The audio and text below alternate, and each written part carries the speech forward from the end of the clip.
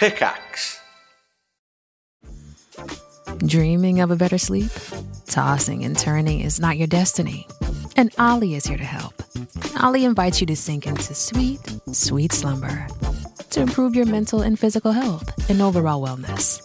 More than just melatonin, Ollie's ingredients help you unwind your mind for a delightfully dreamy drift off.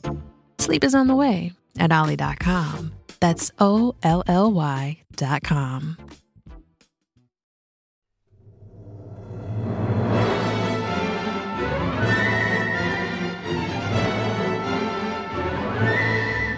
Hello, everybody. Welcome back to the Triforce podcast. That's right, it's me and Lewis and Flax, and we're back. Boy, are we feisty today, I think. How's it going, chaps? I've got a question for you guys, all right? When I was trying to get to sleep last night, and I was imagining, I've been watching a few sort of older movies lately in my spare time, and one of the ones I watched, I love this film, The Andromeda Strain. Have you seen it? I've never seen the movie, but I read the book. So the book's really good, of course. When I was young, yeah, it was good. Yeah. Michael Crichton, I think. Yeah. So the film is a classic of this sort of the era. It's quite slow, it's quite sort of methodical, but then it ramps up the drama as it goes on. It's well worth a watch, but the whole point is that this satellite returns to Earth and it's got something mysterious on it. They think it might be some kind of disease, and it wipes out this town. That's how the film opens, that's how the book opens, with them seeing this town, everyone's dead apart from two people. So it's like a nice little mystery, a sort of science mystery thing. Yes. But my favorite bit is when he's introducing them to the facility, where he's like, this is level 4, where we eat and dine, and of course everything is completely sterile, and he's sort of running them through this perfectly planned sort of virus facility where it's got like a nuclear bomb underneath, so that if the virus is about to get out, they can blow it up. Like, it's all this kind of setup that you can tell Michael Crichton sat down and penned out, if I was designing some kind of potentially deadly space virus facility, what would it look like? Okay. Yeah. So I was thinking, what if there was like some kind of safe haven underground that we were designing that would ensure the future of humanity should some catastrophe be about to strike? There might even be something like this already, but I was just imagining. They have a couple of them in the US, right? They've got some like underground bunkers. Facilities for the president and the high ups to retreat to in case of a nuclear war, because of course. A big thing, especially during the Cold War, was the continuity of the government throughout. Right? They needed to survive a nuclear war and then rebuild afterwards, and make sure that they rebuild faster than the Soviets. And so I think though they do exist. There's a bunch of them. I don't know how big can they be, is my point. So I'm thinking, I'm sure they have got all these bunkers. I'm pretty sure one of them is like in a mountain or something like that. Yes. So I'm saying we'll need more than that, because we're going to need to preserve more how many people are you looking to save? Well, this is what I'm saying. We need to plan this. So I think they only wanted to save about 10 people. They're really important people. Yeah, just 10 guys. They're not concerned with saving millions. I think they just sort of said we probably need about 20 important guys, people to keep the whole thing running. And 19 Victoria's Secret models. I think that's right. Yeah, that's how we're gonna. That's how we're gonna reproduce post nuclear war. I am going to have sex with every one of those models multiple times over the course of many years. It's very Doctor Strangelove, isn't it? That's not actually good though. It has to be like minimum like 50 individuals to repopulate. Right. Yeah. You need two. You need two rams as well, right? 2 rams. You need 2 rams, and and then you'd probably need to do some. You might need to do some ball cutting off of and stuff with the babies. Talking about? Well, because you don't want them like having sex with their sisters and stuff as well. If it's going to be a weird society. They're not going to have a lot of. Well, I suppose they will have way more time to explain why it's not good to have sex with your sister, I guess, because they've got nothing else to do down there. After, you know what I mean? So like maybe it's not such a concern. Why do we need rams? I'm sorry. Who are we trying to repopulate? I think he's saying that you just need 2 men to repopulate and a whole bunch of women. Like. Yes. I Yeah. don't think how it that's works. good. No. So No. I I think was it would. imagining. I think it'd be fine. I could run the numbers. I think it would work out. I think if you had like, even if you had like 500 women and you didn't fuck each other, I think the genetic inbreeding would be out of control. Because Very essentially quickly. every child is going to be a cousin, right? Or a Yeah. stepbrother or stepsister. Everyone's a cousin Yeah. forever. So whatever genetic problems you've got, the two rams, you Yeah. are automatically handing down to every future generation. Mm. So you need an equal number of men and women, and you need genetically diverse. So you want people from all over the world. So here was my question, right? Let's imagine that we build this underground haven, and let's imagine that we find some huge cave underground, huge system of caves, and we sort of smooth it all out. We put support structures in. It's in Yeah. an area with low tectonic activity, so it's very unlikely there's going to be like earthquakes or anything like that, like 1 to 1 chance. Right. It's stable and secure structurally. We're going to have elevator shafts leading back up to the surface, but it's going to be very, very controlled about who can go up there and stuff like that. Because I watched Silo, and in Silo, it's kind of Yeah. like a shitty end of this, like where the Silo sucks, like it's awful. But I'm thinking, how could we design one that would actually be good? And I was thinking that the biggest problem you're going to have, let's say we can get the structure, we can get water from underground springs that are all uncontaminated. We've got ways to grow food down there. For a start, everyone's going to have to move to a plant-based diet because we can't afford the space for animals and raising livestock and stuff like that. Maybe this is how we convince him, Lewis. Maybe this is how we get him round. Yeah, just a little apocalypse, and you're right. I'm on the vegetarian train. But I'm thinking if there's water areas, we could potentially have fish and other sort of aquatic things down there that we could eat. So we might be able to have fish farms and things like that. We've solved light. We've got ultraviolet lights or whatever to replicate the sun, so we can grow plants. We have geothermal power. All of those things. But Yeah. do you guys think, I was thinking about skill sets and like skills. Right. We've got all these people. We get the very best doctors, the very best engineers, the very best scientists and computer technicians and all of these things, mechanics, everything to keep everything running. If you have a sort of distribution curve of all the doctors in the world, say, and you get the best few, Yeah.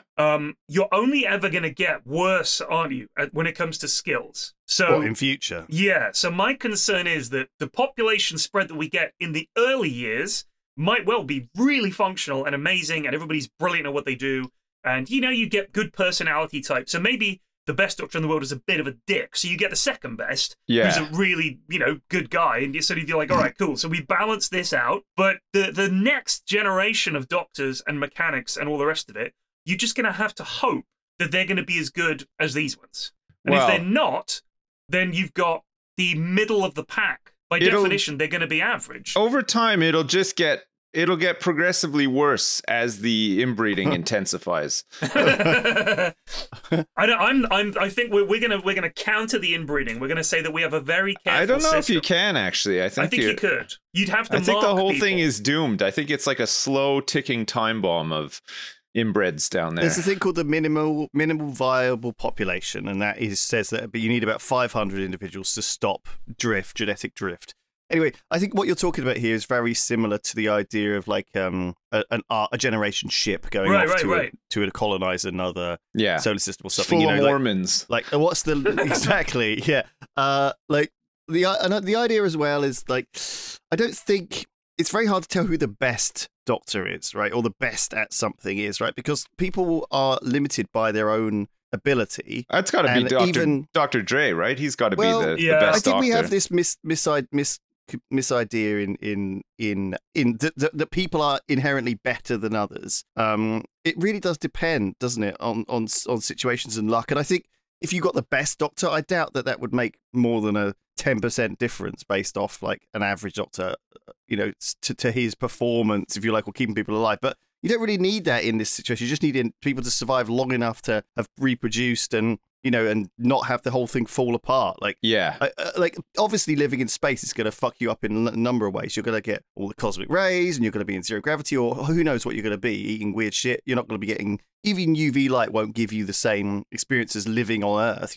You probably won't live as long, or you'll die earlier in space. But does that matter if you die 5 years earlier? Like, you don't live to 80? Like, probably not. Like, I think there's the whole it's a whole can of worms and a whole overly complicated nightmare. So, but we need to like, create this control balance. this stuff. We've got 10,000 years until we. You'd can go have back to up preserve the you'd have to preserve the knowledge that exists on the internet as well. So right? you have huge knowledge bases. Like we there's a lot of information. You save everything that you can. Yeah. You know the seed There's bank. gonna I think be- it's in Norway. That seed bank that they've got. It's, believe it or not, it's for plant seed. It's not a sperm bank. It's like seeds. You have that. Yeah. You have one of those secure. So as much stuff as we can get from the surface that we're going to need later, we stuff it down underground. We're going to lose almost all animal life. Well, almost the all other of thing it. we're going to lose is almost all our ability to create things. The reason why we have such powerful computers and such good knowledge and such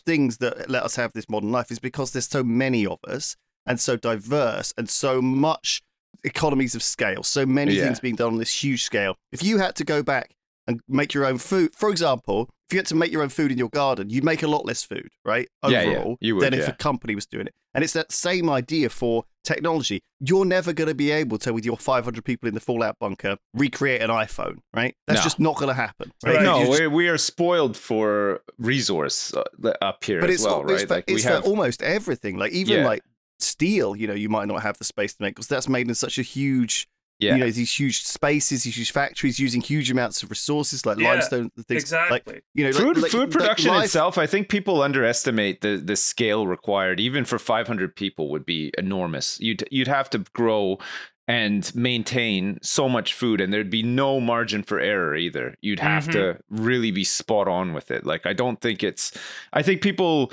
kind of think, yeah, that's important, but like they automatically, when they're talking about this kind of stuff, they're like, how are we going to make smartphones while we're down there? It's like, well, you're not. You're going to be struggling to eat, and you'll die within like 5 years probably. Well, it like depends, you're not though, going to doesn't do it? anything fun down there. It'll be really miserable. You've got to understand, like, maybe it's been set up so there's way more food being grown than there are people, and that could be a good setup. But if you let uncontrolled population growth, it will grow to the size that can be fed. Right? That is how things work. Like everything that we have around us. I was thinking about this week, and I don't know how true it is, but I feel like everything around us is a product of evolution and the taking the path of least resistance. Everything we see around us is largely due to people just doing the easiest thing. Well, I mean, we've have created convenience over a very long period of time, right? So that we don't have to do all the hard stuff anymore, right? Like in modern life, I mean, we don't really know how to do anything.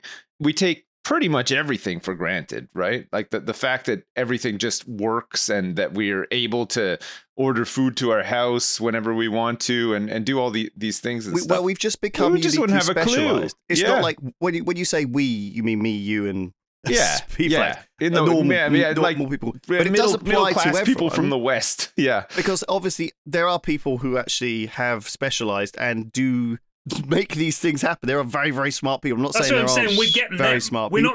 We're not getting in. Like, I'm not being funny. We ain't getting in, lads. Yeah. Well, what if they want somebody? What if they need some? They need to watch 8 hours of Farming Simulator every day, though. I feel like I would be good in that. What if they need someone who knows about all the 80s sci-fi movies? Yeah, true. Yeah, you might. They might want to do a pub quiz down there, and there might be some. Maybe they might regret not taking us in. Maybe the aliens would be listening to all the transmissions from the 60s and 70s, and your knowledge of cinema, P-Flax, is exactly what we need to communicate with them. I all think the references. It's possible, but I might be on the controversial list given my my film viewing at the weekend. I saw Poor Things. Poor Things. It's it had Emma Stone and Willem Dafoe and Mark Ruffalo. Right. And it's directed by the guy who directed The Favourite. If you've seen that, that's a really good film with Olivia Colman in. Right. Have you been watching the flipping award-winning movies? Because I also saw you saw the other one, the French one. Anatomy of a Fall. Yeah. So Anatomy of a Fall is superb. It's a really, really good film. Very simple setup. Is this because of the BAFTAs? Are you or like no. Oscar season? Mrs. F was like, "Do you want to watch this film Anatomy of a Fall? It's meant to be good." And I was like, "Sure." For Poor Things, Mrs. F was like, "Do you want to come to the Everyman Cinema at the weekend? Just we'll leave the kids with someone and we'll go to the movies." I was like, "Hell yeah!" And the Everyman Cinemas, this was down in Esher, so just south of me. It's instead of being regular cinema seating, it's like big sofas. So you're sitting with the person you go with, like on a little sofa. Right. You've got enough room to stretch your legs out fully in front of you, a little footrest, and there's table service. Wow. Yeah, two-man sofas. It's a cinema full of two-man sofas, where there's a couple of single seats as well. This sounds great. It's amazing. They will bring you beer and chips. Yeah. Wow. They have burger and stuff. Yeah, so you can get food and all the rest of it. I like that. The table service seems to be only before the film starts, but then after that, you can slide out and get a couple of beers and come back. Like it's really, and it's so wide, you're not like, excuse me, people having to stand up and shit. You can just scuttle out. Yeah. It's fantastic. Really, really nice. Good screen, good sound, very comfy. Loved it. Absolutely loved it. Really good cinemas. And also just nice inside. It kind of has it's got like a bar at the front, so you could just chill there after the movie and have a couple of drinks or meet up there before. Like, it's really, really good. It's got like a low lighting chic vibe. Yeah, very low lighting. It's well done. There's one in Bristol, and I recently to see the new Ghibli movie. Oh yeah, Studio Ghibli. Okay, I thought it was okay. Which was typical Ghibli movie of feels like a normal movie. Wasn't quite sure where it was going because it's called The Boy and the Heron. Wasn't sure where it was going, but then it turned into I saw the ads for that one. Yeah, it turns into a typical thing, right? Because yeah, but it does and it doesn't. So I felt like the first... I don't want to spoil it. No. It's very long and slow, and then they introduce this classic Ghibli world, but in a way that, to me, when I watch Spirited Away, I feel like we're getting into the interesting part quite early on. I felt like The Boy and the Heron was extremely slow, and I thought it was going to be a different kind of movie. Me too. But instead, it's suddenly it's almost like it's going to be something interesting, slow but interesting, and then it just falls face first into regular old Ghibli. But it's like they've tried to squeeze that entire film into just the second half of this film. That's what it felt like. So I didn't know what I was going into at all. And I thought it was going to be, because this starts off and there's quite a lot of little references to the war going on. Yeah. You know, I thought we were going to have a Grave of the Fireflies situation. It was going to be a real sad one. But no, it just immediately sort of goes into the dream world. Let's just do all the fantasy shit. But instead, it's like he continually meets characters and then they're discarded. Meets a character discarded. Meets a character discarded. And it sort of sets up all this stuff with like one sentence now. Where now we have to go through this door. Like it's one of those films where the rules, if you like, of the universe are laid out to you for like at the time, a second at a time, and then we move on, and that doesn't matter anymore. So it's like, don't look back or you'll turn into a goblin too. Don't touch the tomatoes or you'll have to fly. You know, it's like this kind of word salad of rules. And then there's characters in it played by like quite big name actors who seem to have like 2 or 3 lines. And everyone's acting like, oh my God, it's so-and-so. They're so important. But as an audience member, you're like, we just met this guy. Like, how am I meant to fucking know anything about the King of the Budgies? When we just met 2 seconds ago. So the King of the Budgies is Dave Bautista. I feel like I'm on drugs right now. I know, that's what it feels like. But Dave Bautista, William Dafoe, Florence Pugh, Mark Hamill, Christian Bale, Karen Fukuhara, and Robert Pattinson. Mark Hamill is a great voice actor. He's really good. Yeah, it's like a who's who of characters. I'm constantly sat up in my seat. I was like, that can't be Christian Bale? Is that? No. Is it? Okay. I just felt like it had an interesting-ish setup, but then it just kind of you meet and lose people so fast. You just kind of like, all right, if it's meant to be like that because you're meant to be experiencing the universe the way he is and kind of tumbling through it. Yeah, but I want to see him doing that. But I don't want to be doing that because as an audience member, I need to understand the fucking storyline and not just have it explained to me like, aha, here's something we've never seen before that now you have to deal with this. And now don't worry, it's gone. We're on to the next thing. I think it's all very dreamlike, a lot of these Ghibli movies, though. They're all very much like they don't make sense and there's no way to explain them. So let's not even try, because if we started to do it, we would, we couldn't be as fantastical and silly as we are. It all does feel very frivolous. And I think that's why I don't like it. But Spirited Away didn't feel like that, and that's like a really well-rounded. Yeah, I like Spirited Away. I remember seeing world. it. Yeah, like you get who the characters are. The setup is interesting. You feel attachment to the characters because we've known them throughout the film. So you actually get some kind of emotional attachment to these characters rather than just seeing people get emotional attachments because it matters to them, but it needs to matter to the audience as well. Otherwise, what am I watching? It's like if the film opened with someone crying, you'd hope to find out why they're crying. You can't just be attached to someone emoting. You need to be emoting with them. Anyway, so Anatomy of a Fall opens with basically a father is dead in the driveway of his house. That's like the opening of the film. What, there's like only on the 3 ground? people there. Yeah. He's just like spread eagle dead on the ground of his driveway. So the son comes back from walking the dog, and there's the dad dead in the driveway. Right. And he's beneath a window, like a third-story window. That's how the film basically opens. That's how the first minute was. Well, so the window's open. Well, it doesn't matter. All right. It does matter. No. It doesn't. But that's getting too deep into it, right? Yeah. That's the film. There's only the 3 of them there, the son and the mother and the boy. So, court case and all the rest of it. Right. But interestingly, I've never seen I didn't watch Spiral, although I will. I didn't know that French courts were so different from like UK courts and American courts. So if you watch, this is like a murder trial essentially in the French courts. They just fucking interrupt each other all the time. Yeah. Like it sounds more like a podcast with lawyers than anything else. Yeah. Like if it's not like objection and state your legal objection. It's this no, overruled, ignore that. It's like they'll just chat. I'm not surprised because they also don't like to queue, the French. So there you go. I'm so surprised that they're not waiting their turn for something. They every one of them thinks that they're the most important person in the entire universe at any given time, and it sounds like that's also true in their court system as well. They just talk because it's just funny. I'm like talking the prosecutor now. will be going, I'm just and talking. The defender will pipe up, yeah. And then the accused will just chime in, and then the judge will have something to say. Yeah. Then someone else will pipe up, and no one's saying, "Hey, one at a time." You can't just yell out. Yeah. Like you can just chip in with something. I thought it was really interesting, and they make lots of sarcastic comments. Nice. It's a really good movie. And is it like true to life from what you can tell? Like by all accounts, I have like no is idea. that kind of what happens, or because I feel like a lot of like courtroom drama is. It tries to be realistic or whatever, but obviously, like it's such a boring thing, right? I think courtroom drama is one of those things that folds upon itself. Though people watch it on telly and behave the way they've seen on telly, because they know different, right? It's all. I think it is one of those things. Yeah. It's very people assume it'll be the way they've seen it because that's the only way most people have seen it. I mean, I don't think I've ever been in a courthouse. No, me neither. I hope to never go in one. I mean, I've been in one, but I've never been to a trial or something. Like I went to one. I've never done jury duty or.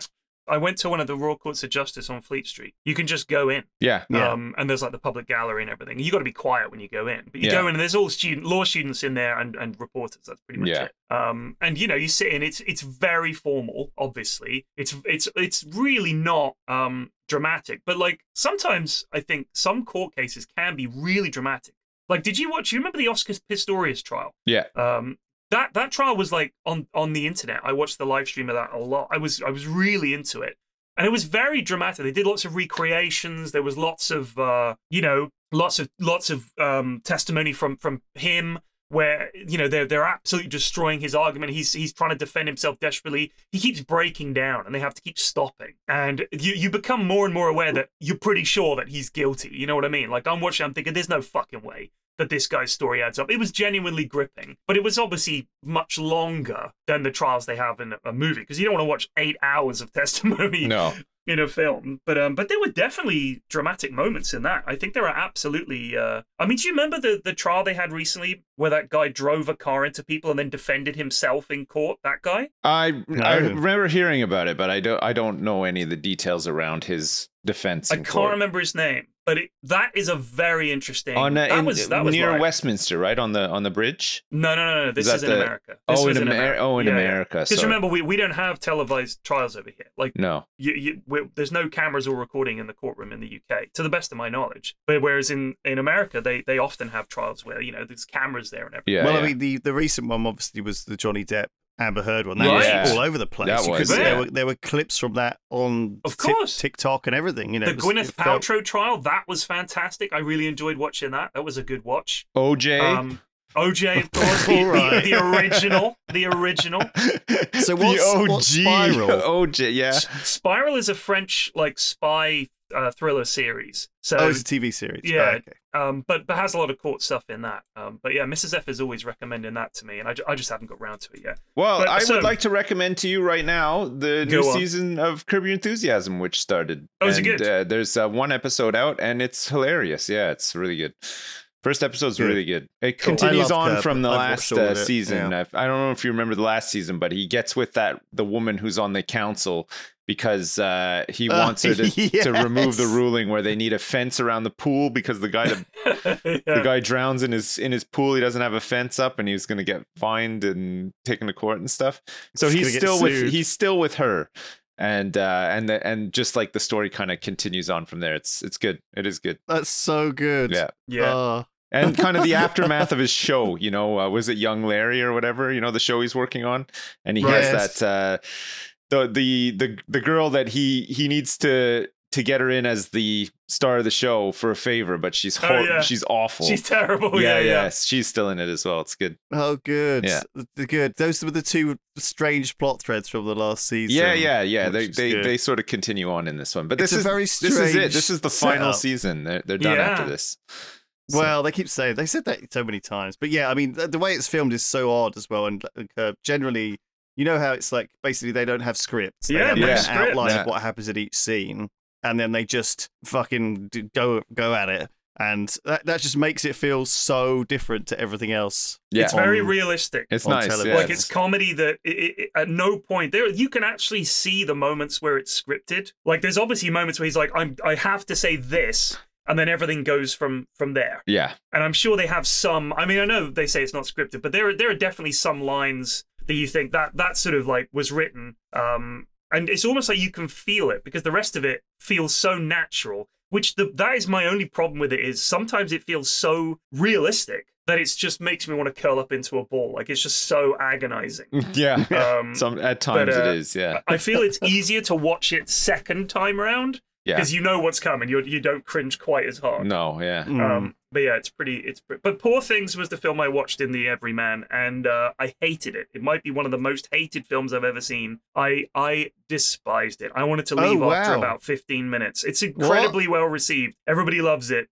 Some people hate it. I'm in that group. You're in the hater group. I'm in the hate group. I was trying to enjoy it. I was really trying. I hated it. I absolutely hated it. It was So one of the Poor- worst Poor films I've ever Things, seen. Poor Things. Hated it. Everyman. Yeah. But you like the Everyman experience. Oh yeah, the cinema's great. I was like, man, I would love to have seen any other film here. But this Hasn't one. this Except movie for the won movie like Poor multiple Things. awards? I'm sure it has. I mean, all the critics are like, oh, it's one of the best films ever made. Blah blah blah. They're wetting themselves about it. I hated it. I Well, absolutely hated it. this is how I feel about all the Charlie Kaufman movies. Oh, he's fucking get lads up his ass. A lot of these directors are just up their ass. They're obsessed with themselves. I think they're obsessed. Every shot that they can do, they do it, whether it needs to be done or not. They explore ideas that are not worth exploring. If a character's just pops into their brain, it must be brilliant. So let's put it on screen. I just fucking hate it. It's egotistical. I'm not fussy about movies and TV shows generally. As long as it holds my attention, I'll watch it. I'll watch fucking Storage Wars and Antiques Roadshow and God, you name it, right? I'll watch any old shit. And but some of this stuff, like I step back from it. Like basically some of these movies, if I find I'm pausing it all the time, that's a really bad sign. Do you know what I mean? Like, and if I kind of hate going to the cinema if it's not a movie that I know I'm gonna like because I can't fucking pause it. It feels like I'm trapped in a tortuous hell. Do you know what I mean? At least with a movie that's on telly that I can just turn it off and go away and never come back to it. Like a lot of things on Netflix that I've just never come back to, because they're like just bad. There's so much crap on it. There Oh is my so God, much crap. you know. This is perfect for me to Segue into crap. to segue into my. Is it about your toilet or is it about The Apprentice? It's The Apprentice. I was going to give you guys an update. It started okay. last week. I watched it. Reluctantly You said watched you weren't it. gonna. I did not want to. We live in this cyclical podcast world where I can now predict what we're going to talk about. Okay, well, listen. Can I just give you the update on the first person that was fired from The Apprentice? This is a. So let me This is a belter. preface this by saying that The Apprentice, I read a thing this week that said that The Apprentice casting team are deliberately recruiting people who have no desire to be an influencer. Right. That is like a big part of their casting process. Right. They apparently very carefully choose people who are not going to be Ripping it up on social media. Don't have that be on mindset, the show. right? Yeah, right. So they're getting like people who are serious about business. They are concentrating Well, only on but business. also stupid. And then because like I think they hit the mark really well both times. The guy that got fired last week, it was weird because the first task was the corporate event task, which is usually like one of the last tasks. What does that mean? They have to put on a corporate event, so they have to price up a What does that corporate mean? event. Sorry, A corporate event, you know? They have two companies lined up, and they're like they want to take 20 people on a day out, basically. And so they're at this like Scottish castle manor thing, and they got to put on activities for it. They got to lay on some food for them. Yeah. Lay on And so they got to pick the food that they're going to serve, but they also have to prepare it as well, which is always a little bit unfair because most of them are so stupid, and none of them seem to be able to prepare food or whatever. So it's always a mess. But this time particularly, there's a whole lead up to it being a huge mess, and the team that lost actually came out under. So they lost 600 pounds, and the team that won made a profit of like 150 pounds or something. Like it was one of the worst ones ever. But basically, the guy that got fired in the end was responsible for getting the pudding ready on his team. So he was, and he's like, I've never like cooked before. What do I do? And the guy's like, just measure out all the stuff. Okay. You have the you have the list in front of you of all the ingredients. All you got to do is get all of that measured out as it says, and just leave it on the side so that we can make it when we're ready to. And he's like, okay, yeah, I can do that. So he goes off, and like 2 seconds later, he's like, chef, I have a question. And the guy runs over. He's like, what is it? We're trying to do this other thing. He's like, yeah, I'm on this one, and it says 1 TBSP salt. Is that the brand of salt or a type of salt or what? And the guy's like, he didn't even respond to him. He was just like, I think he just walked away. But then it came up again in the thing, and he was like, you don't know what a tablespoon is? This guy's like some sales executive or something. Like, I don't know. I guess they just lie about what they do or whatever. But it seemed like really, really bad. And then he got actually good. He got fired. That is good. I love those gaps in knowledge that people have. It's wild though. TBSP.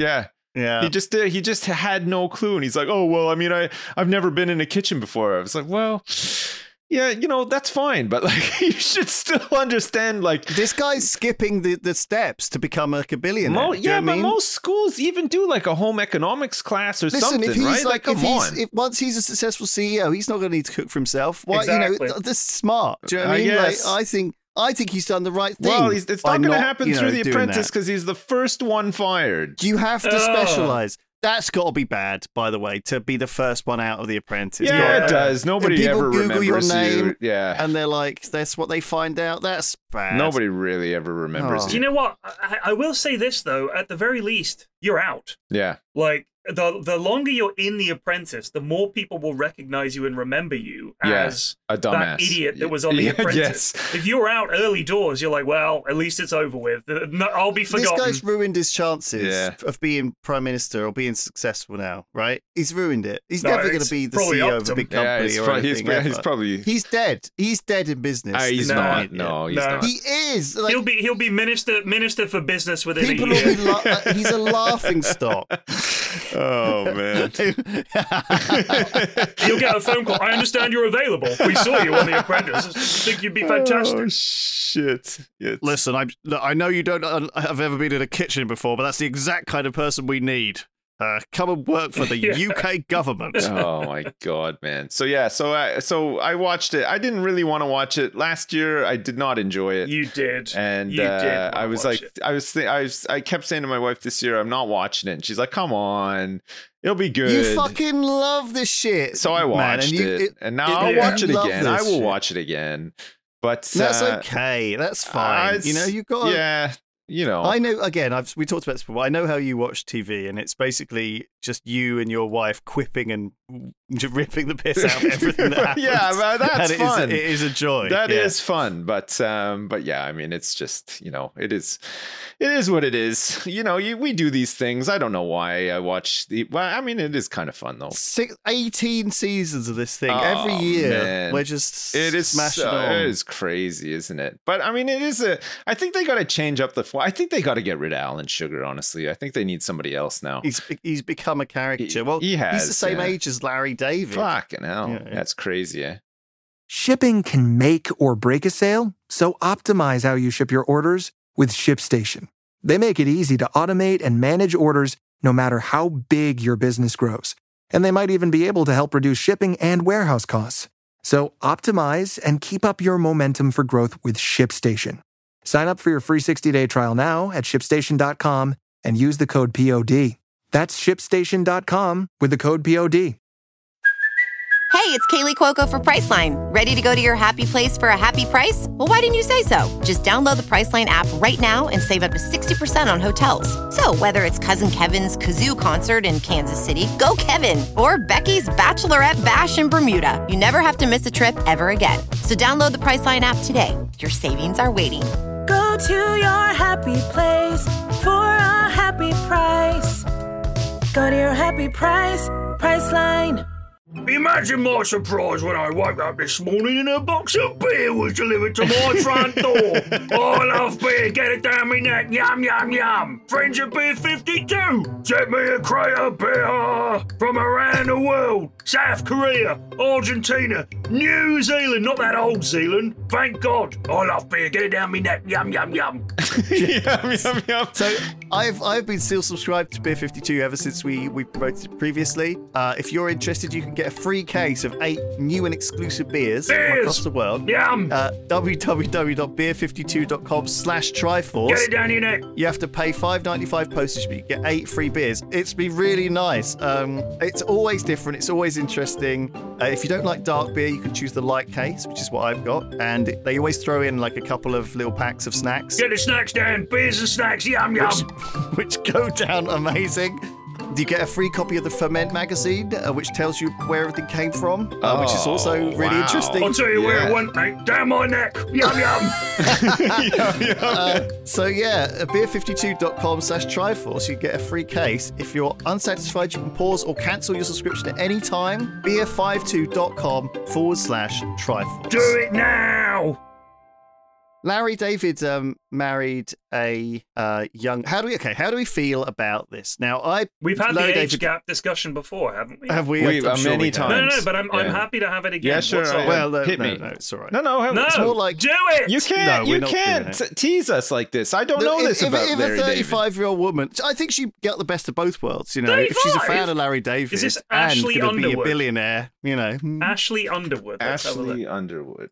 Oh my goodness. Ashley Underwood. She's lovely. Ashley Underwood is... Yeah, there's all pictures of her with L. David. Who is Larry David's wife? All about Ashley Underwood. Well, she's like half his age then, right? Yeah. Less than, yeah. Wow. Is she... Yeah. What? Is she's... but that's okay. She's on IMDb, so she's done stuff. She's she's she not was in some 19-year-old Borat subsequent movie film. Apparently, she was. Yeah, that's how they met. Where did we come down on this 2020. before? Because I guess I came down on the side of being a little uncomfortable with it. Uh-huh. And I think more so if they were deciding to have a child that late. Because I think there was like, wasn't it? There's a few people who were in their 70s having a kid with a 35-year-old woman or whatever. Well, that Al Pacino is like in his 80s, and he had a baby with like a 29-year-old or something. Yes, recently. These are and now big they're not problems. together anymore as well, Ugh. apparently. Well, you know, she. But if you get to 35 and you don't know what you want and you don't have your head screwed on, when are you gonna? Do you know what I mean? It's not like they're being taken advantage of. Yeah, she's not. These like, women, you know. I mean, she's an adult. So if she's decided to maybe. I mean, look. Here's the thing. A lot of people just love charming, funny people. So maybe that's the thing. Larry Exactly. David is very funny and charming and rich and cool to be around, and you know they got on well. I mean, that's it. That's it. That's all it needs. But Yeah. as I've said, it only ever seems to go this one direction. Much older men with much younger women. Yeah, Where's it does. the, You never see. When's Ryan Gosling going to go out with like Betty White or something like that? Obviously, rip Betty White, but had she still been alive? Yeah. Where's that? Yeah. There is a bit of that. Go on. Yeah. There was Like, a storyline sometimes- in Emmerdale where a younger man was going for an older woman, but that's the only one I can think of. And I mean, I'm talking like that was maybe 2003, 2004. So Liz Taylor died in 2011. She was married 7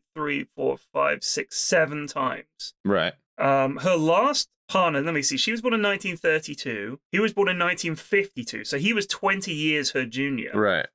When he married Elizabeth Taylor. Right. And how old was she at the time when they got married? So let me see. They got married in 1991. Right. So she was would have like been 60. 61? 61, and he was 41. Something like that. Or 60. No, 59? 59? She was 59, so he would have been 59. 39, 20 years. That's pretty crazy. That's pretty crazy. Yeah, but I mean, Yeah. but Liz Taylor, what did she look like at 59? Liz Taylor. She was gorgeous. She's Elizabeth Taylor. Right? Yeah. Like, So I mean, that's the thing. I mean, what about Zsa Zsa? Zsa Jar Zsa Jar Gabor. Gabor. Yeah, I heard of that Let's one. have a look. So Zsa Zsa Gabor was married 7 times. She Good died Lord. in 2016, aged 99. wow. 9 times, actually. What did I say? 1, 2, 3, 7. 4, 5. Oh, some of them don't have a wiki entry. Sorry, 9 times.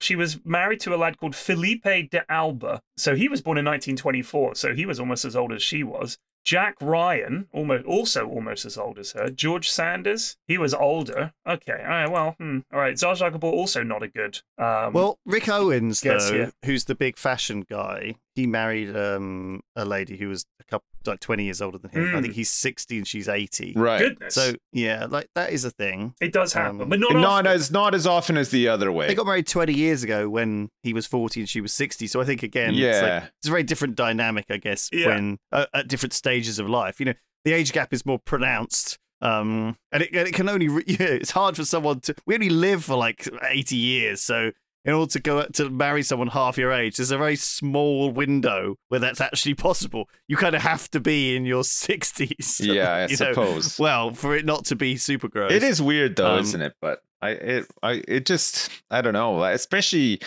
like the rich and famous, especially you see it. I don't mind so happening a much lot, the right? marriage thing, but as much as the kids thing, I think that's a big thing for me. Yeah. Like, I guess I'm not conservative or anything around it, but and people can do their own. I'm sure these people will understand, but it just feels like it's something I wouldn't be comfortable. I don't want to have a kid and I'm 40, let alone when I'm 70. Do you know what I mean? I feel like there's a lot of expectations. Maybe if you're mega rich, you're not bringing them up anyway. You just have all the nannies and send them off to boarding school. I know, God knows. that's I don't know even what I'm like, talking I feel about. like if I was mega rich, I'd want to have kids even less, like, because I would just feel like, man, I got all this money, I could do whatever I want. Like, I don't want to do something that's I going don't to wanna have a prevent kid me who's- from doing what I I want. don't want to have a rich kid because then they'll turn out to be a I prick. feel like if I was like really, really stinking rich. I want my kids to grow up poor and miserable so they turn out to be nice people. No, it's not so much that. It's like, I just feel like if I was really, really wealthy, I don't know if I'd have the attitude. Well, knowing what I know now, I don't know if I'd had that attitude about having kids. Maybe I would not have them, because I would just want to enjoy my all my vast amount of money and all the opportunities that it would provide me. Like I wouldn't want to be tied down. I'd want to be like buy like a penthouse in New York and go there for a week, and then buy a penthouse in like Tokyo and go there for a week. But I wouldn't want to be dragging kids along with me. You know what I mean? It's so complicated though, isn't it? Because my feelings vary day to day, and my sometimes I wake up and I'm feeling like shit. Other days I wake up and I'm like really happy. I think everyone makes decisions on week to week. They're like, oh, I need to change everything. I need to change my haircut. Oh God, let's have kids. We've got to do it. All this. Do you know what I mean? Like people make these decisions and they have to kind of. It's so complex. It is. It is complex. Do you want to hear about a simple life? Yes. Go on. This is an article that's trending at the moment. It's gone quite big. Poor old Gregg Wallace did an article called My Saturday. Gregg Wallace from Gregg's. No, Gregg Wallace of Gregg Wallace from Inside the Factory and MasterChef and all the other stuff. So he wrote this article. This is his day. I'll give you some highlights. 5 a.m. I wake up at the same time every morning, right? He wakes up at 5 a.m. He has his coffee, reads his book, checks his emails, and then he looks at the sign-up numbers for his health program, and then he gives a website. Sorry. Greg Davis, can we have a little... Gregg Wallace. Sorry, can we have a little impression of Gregg Wallace, just so people know who we're talking about? He flags. Buttery biscuit butts. That's Gregg Wallace, right? So 5 a.m. Yeah, 5 a.m. he's up. 7 a.m. he's at the gym. Right. Okay. And he lists his workout here. He's down from 17 stone to 12 stone. Wow. He's got less than 18% body fat and a six-pack. That's what he lists. This is the article that he wrote. Right. 10:30, meet my PA Helen at the local Harvester for breakfast. And then he lists the breakfast. And this is my favourite part. I've regularly been disappointed in 3-star Michelin restaurants around Europe, but never in a Harvester. A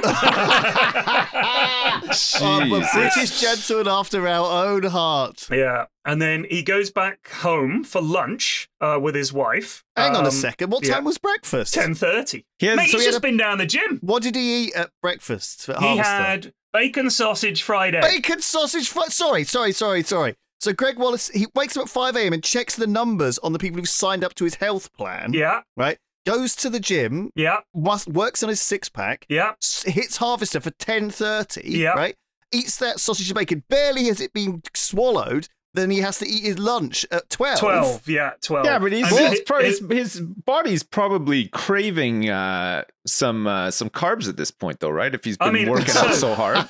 Exactly. Right, so it's the sausages, bacon, egg. There's no carbs, really, in bacon, sausage, egg, and mushroom and tomato, which is what it looks like. What, in bread, though? Is it in bread? Or just... No, it's just a plate. This is a fry-up. He's just having a fry-up. Oh, right. So then he has white bean soup with his wife makes white bean soup and a crust of bread, so just a bit of bread, so not too much. Right. Then he spends some time with his son. He has a 4-year-old son who's non-verbally autistic, so this kid is way up there on the spectrum. Spends some time with the kid. And I think it spends about an hour maybe an hour and a half with the kid. So and then 1 hour probably and a half 10 minutes. Yeah, it's probably realistically 10 minutes. 3 p.m. I'm an amateur historian. I spend 2 hours by myself in my home office playing Total War Saga: Thrones of Britannia. That's it. Wow, what? He says, I prefer turn-based strategy games to passwords that require I spent 2 hours playing Hearts of Iron 4. Exactly. I like to play Nazi Germany. One day we'll win. We're going to conquer the bloody world. Fascism will spread.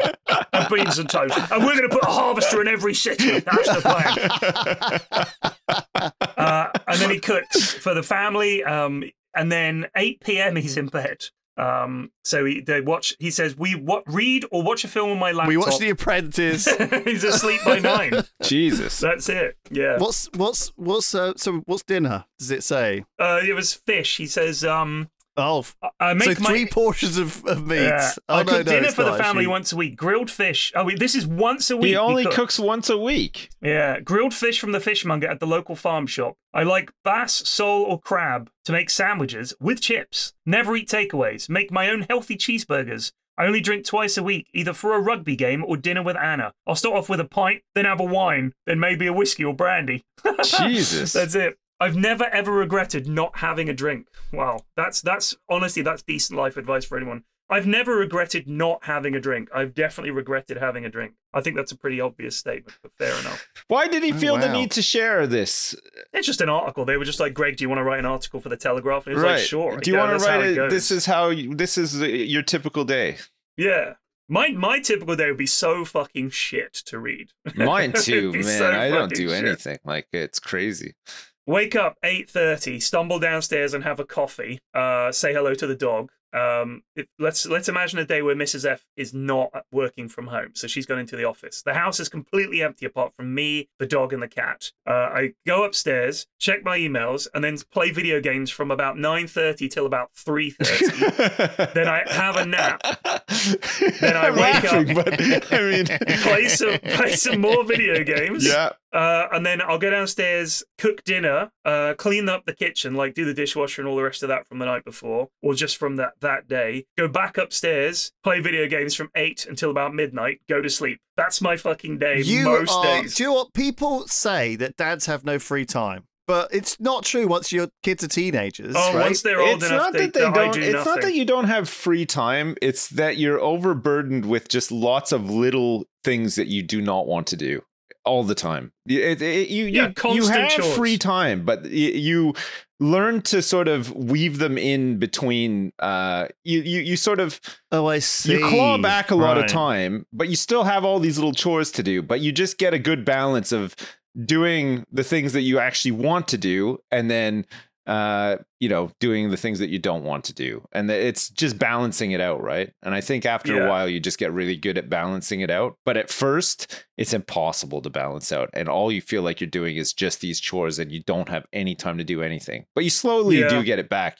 And then you get to kind of like the point that Flax is at. And you're like, holy shit, I actually do have a lot of free time. Like it's... I feel personally like it's like having kids is almost like you're on a ship that set sail. Yeah. And you feel like you think you're going to be the captain early on, but you're not. You're one of the deckhands. You're constantly scrubbing and cleaning the floors. You're constantly chasing after people and repairing leaks in the ship and trying to keep it afloat. Yeah. And dealing with people trying to throw themselves overboard. Like that's your role, is more just like the bosun or something like that. You know, you're literally just in charge of the deck and shit like that. Then gradually, as your kids get older, you work your way up the ranks.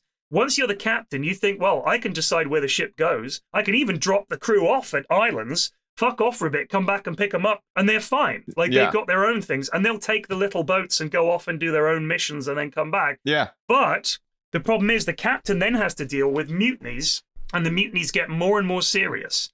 Because as the kids get older, it stops being, well, a couple of lashes and that'll put it right, the equivalent of the naughty step, right? Yeah. And it becomes, I don't have to do what you tell me. How can you possibly make me do anything? It becomes a French legal drama. Yes, it does. Yeah. Everyone's got an opinion. Everyone has to put their own. They're all in. chiming in, and you're guilty until proven innocent. That's the problem. Like, it's seriously much, much harder. The arguments that my kids have now, when they were little, it was like, she hit me. And you very simply settled. Now you go on the naughty step, and then it's like, we don't hit people. We don't hit people. We never, ever hit people. And that's simple. Then it becomes things like, she called me a cunt. You know what I mean? Whoa. So, well, it's like, all right, were first you of being a cunt? Yeah, how cunty will you be? It's difficult. That's such a great dad response. Yeah. Well, And just, they say the most brutal They things do, to each other. but- Because they're both at school now, so they're old enough to know how to fucking fight with words. You have And it's so like much brutal. sympathy when they're little because you know that they don't really know what they're doing. But then past a certain age, your sympathy just disappears because you're like, you know what you're doing. You've been told not to do this a million times, yet you still do it all the time. And then you expect Oh my people god, I to can be, feel the dad rage building you up. expect I am people to getting be angry. sympathetic towards you, and we're just not. We're just done. You know, like you're at that point where you're like, fine, just fucking do whatever you want to do, okay? And then if you turn into an arsehole, it's on you because I've done everything I can. I don't want that. That's the thing. Is I'm so desperate for that not to It's happen. the eternal but struggle. Every fiber of your being is thinking maybe my kids are just horrible, but they're not. They're just being horrible in that moment. Yeah. And the thing is, when you tell them off and they're really angry with you and they're yelling at you and they stomp off and slam their door. I remember feeling that way about my parents, where I would stomp off and slam the door and I'd be like, oh God, I hate them. I wish they were dead. They're the monsters. They're terrible. Oh. The kind of thing that goes through kids' minds because they're rebelling. Yeah. They're at that point where they want to rebel, they want to get away. Yeah. I've got 2 teenage daughters, and it is all the stereotypes. It is hard. It's hard because you feel, as a sympathetic person, I sometimes was very upset when, my partner or some of my friends were getting, venting at me and about something that something had gone wrong for them. And I was, I think at some points I was more upset than they were. Yeah. Do you know what I mean? And I think this is a common thing on the internet. I think, sometimes people are or appear to be or are very pissed off or frustrated about something, but telling you about it both takes it off them a little bit and makes you hear about it for the first time. Exactly. And so, in a sense, like they've had time to heal and share this, and they're not as bothered about it anymore because time has gone by for them. But for you, this is a new offense. Yeah. And it's like, and you take everything so personally because you love that person so much, or you care about that person. You don't want them to, that's a shit thing that they've experienced. And you might even be more annoyed about it because it might be one of your bugbears more than it is them, right?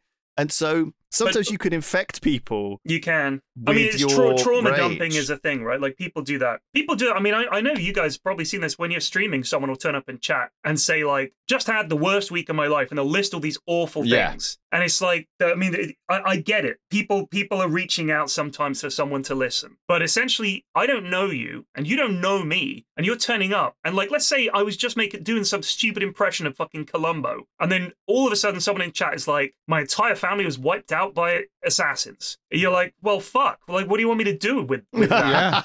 What am I supposed to do about that and with that? Like, you should have just stayed in the Columbo roleplay for it. I think you just got to keep it going. There is one more thing, sir. Your entire family were wiped out by assassins. Yeah. Jesus Christ. It's just like, I don't know what the fuck you're meant to do. Man, oh man, oh man. But if a friend comes to me and is like, look, this terrible thing happened, I need to talk about it with someone, of course you're going to be there, and of course you're going to listen. And that's just human nature. That's part of friendship. I guess the difference between venting and trauma dumping is when you don't care about the other person who's hearing it. I think that then again, you're never going to quite know how. You never know people well enough to. Sometimes you do to gauge what you can tell them to not upset them, right? And you should vent. You should let it out and try and talk to people and share your feelings and with your friends because they want to hear you and help you. And don't be scared. I'm not sure. I think trauma dumping is obviously not.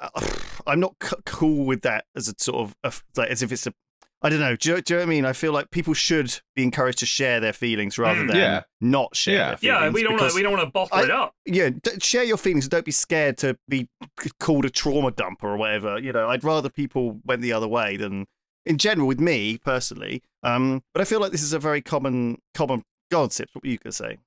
Nothing to do with trauma dumping. So if you want to carry on. Okay, sorry, go. I wanted to change the subject, but I'm happy for you guys to carry on until you're done. No, change your way. Go for it. All right. Well, I bought a PlayStation 5 this week. Yes, I heard. I had to do I had a brand deal yesterday, and I left it to the last minute to get my PlayStation 4 back up and running, which it hasn't been for about 3 years or something. And I couldn't find any of the cables or anything. I think some of it might have been destroyed in the first flood that I had in the garage. And so I thought, well, fuck, I'm going to need a PlayStation 5 at some point anyway. So now's probably a good time to just go up and buy one. So I drove up to the store and bought one. And I bought an extra controller. My son really is he's like plays Fortnite and all these other games with his friends, and he's quite excited to have a PlayStation because he just plays on Switch, and it's not the same, right? It's like little handheld, and we only have like one TV in the house, so he never gets to play on the TV because his sisters are always watching TV and stuff, and so on and so forth. So I picked up this PlayStation 5, but the interesting part of this story that I wanted to share with you guys was I was having trouble getting it set up for streaming, and I didn't have a lot of time to get it set up for streaming either. I have a capture card that I haven't used for a while, which wasn't working. I was plugging everything in. Nothing was working. You could plug the PlayStation directly into your monitor and capture the monitor sometimes, but you won't get the audio. And there's all these like considerations because you're trying to stream a game and you need to get your audio, the game's audio, the gameplay itself, everything, right? So I just, it wasn't working. And I was like, oh, fuck, there's got to be an easier way. And so I used remote play. the PlayStation's sitting right next to my computer. I remoted into it, right? I could plug the PlayStation controller into my computer, and it would pick it up and allow me to play the PlayStation 5 within a little Windows window that I could capture in OBS, no problem. All the audio was coming through everything. It was just doing it remotely, even though it was like right next to it. But I just thought it was such a great non-faffy way of getting it up and running. So you don't need like the Elgato. You don't need any of it. No, you just remote play. You set up. Is there any lag? There wasn't when I was playing. It was fine. It was absolutely fine. So, for example, I really want to play the new Grand Theft Auto when that comes out in like 2 years or whatever. So I would get the PlayStation 5. Remote play from the PlayStation. By the way, this is not a sponsored segment. No. All you got to do, you go into the settings on your PlayStation and you enable remote play, and it gives you like a code. So that when you're on your PC and you've got the app open, the app doesn't do anything until you give it a code. And so you give it this code, and then it makes a link between the two devices. That's amazing. Remembers them, and then whenever you want, you can activate your PlayStation, even if it's in a cupboard downstairs or something. And away you go. You can remote it right to your PC. You don't need to set up any fucking weird virtual audio cables or anything like that for streaming. It was amazing. I was just working. I was like so worried that I wouldn't have it set up in time, like for the sponsored thing. And then I was just sitting there twiddling my thumbs for like an hour. I had so much time. It took like no time to set up. It was great. But why did you start half an hour late then? Because apparently all my privacy settings were set to like Hitler levels, and nobody could friend me or invite me to anything. I did not set any of this, by the way. I don't know why it was like that, but it's probably for the best. And then everybody was like, "Oh, granddad can't figure out his PlayStation and stuff." It's like, no, look, I'm telling you, look, I haven't touched anything, and I'm getting this error message, and nobody could figure it out.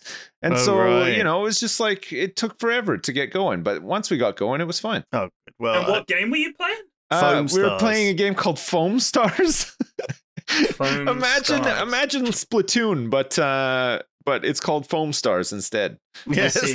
Oh goodness! It seems kind of. It really does look like Splatoon. Yeah, it takes a lot of inspiration from Splatoon, but it's like a 4-player kind of like arena, like shooter sort of thing. It was pretty fun, actually. It's fun to play with friends. It's good.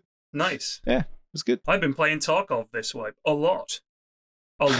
Man, I have been playing Farming Simulator nonstop for like almost 3 months now. Good Lord. Every damn day. Is there that much to it? Well, I mean, I've set myself a challenge, so. What's the challenge? I got to make $1 billion. Oh my God. How much have you made? I don't know if you know of many billionaire farmers in the world, but there's a good reason why there probably aren't any, because there's not a lot of money to be made in farming. What about that guy, J.R. Simplot? I don't know who that is. He's the guy. Did he have economy set to easy mode in Farming Simulator? Well, he made potatoes for McDonald's. Right. To turn into chips. I think he was the guy. He died aged 99 in 2008. He was the oldest billionaire. Wow. His net worth was $3.6 billion. Gee. In 2007. Wow. And That's crazy. He started off with just like a fucking donkey and a bit of land and grew potatoes. Well, wow. I have not grown any potatoes. I just planted some sugar beets though. But they're what are they not used quite for? Well, I'm going to cut them up and I'm going to put them into a biogas plant. We're going to ferment them. Okay. Yeah. And I'm also doing that with corn chaff and grass and cow diarrhea and solid manure as well. And it is making a decent amount of money now. You're making me want to get back into it. Oh, you should see my setup. I got all these mods. I got all these like automation mods, so I can basically, it's like playing OpenTTD in Farming Simulator. You can set up all these courses for the tractors. I got all these like loading and unloading areas. I got trucks that can pick up, because I'm harvesting like one of my fields is 39 hectares. It's fucking enormous, and all I do is cut corn chaff in it. 39 hectares. I have no fucking conception of what that means. Like, I'm talking like 5-6 million liters of chaff, okay? Per harvest. Like, it's insane. I can't even turn it all into silage like fast enough in a year to use it all up. Like, it is insane. But so that side is all scaled up, but then I got to get the basically we're turning into an energy company because I think that's the only way we're going to hit the billion. But it's taken. Isn't that so how Spiff did it? He did solar power, long. I think. Yeah, but I mean I could do that. I have enough money to do that, and I could wrap it up and do it quickly. But then you're not doing any farming. Like I want to kind of do it whilst doing some farming. You want to do proper farming? That's fair. Yeah. So No, I've been working at it for like fine. 3 months.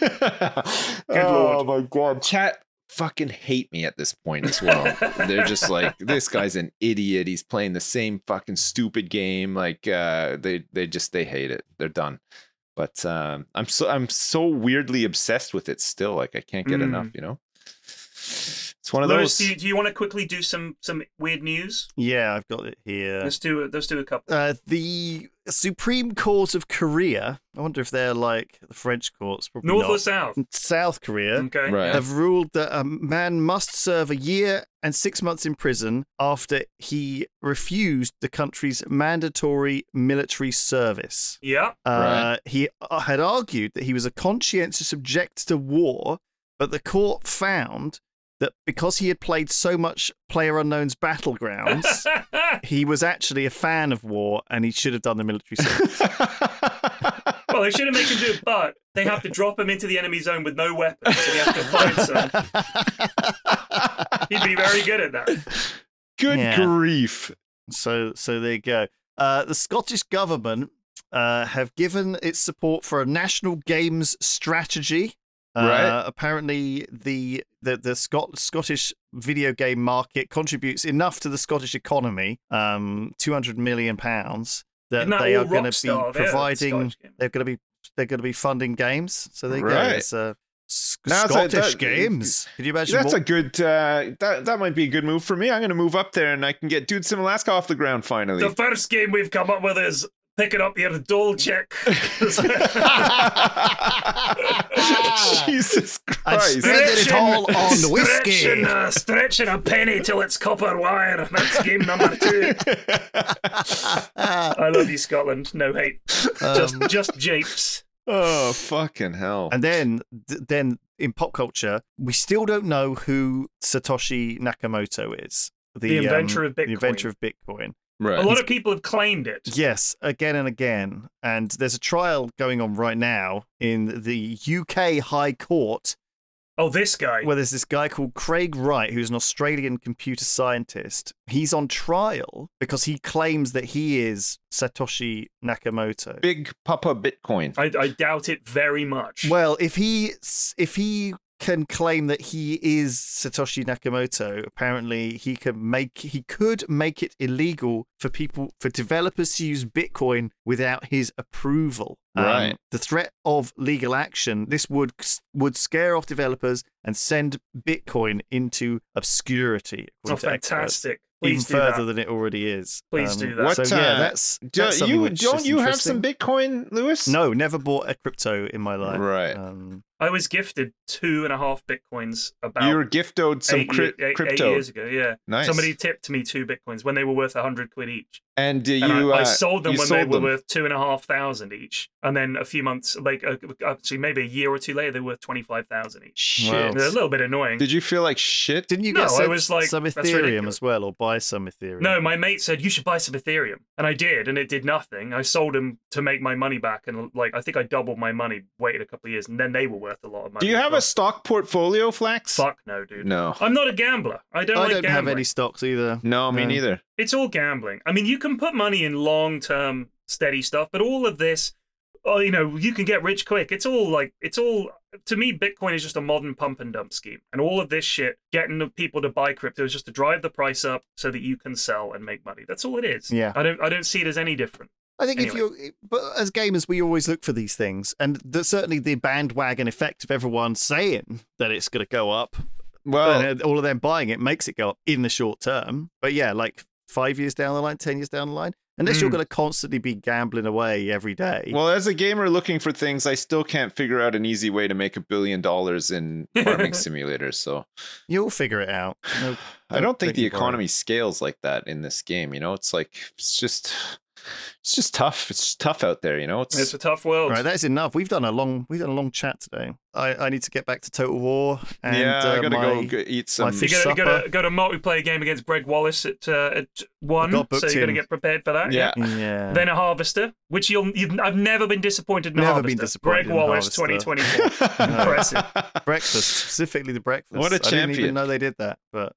Speaking of Gregg Wallace, I watched the Inside the Factory episode recently where they make jelly beans. Really good one, by the way. You should watch it. Really? Yeah, we'll look that up. Yeah. Factory jelly beans. I'll check it out. Yeah. All right, thanks everyone. All right. Series We'll 8, see you next episode time. 2. There you go. Yeah, there you go. go. Bye. Bye.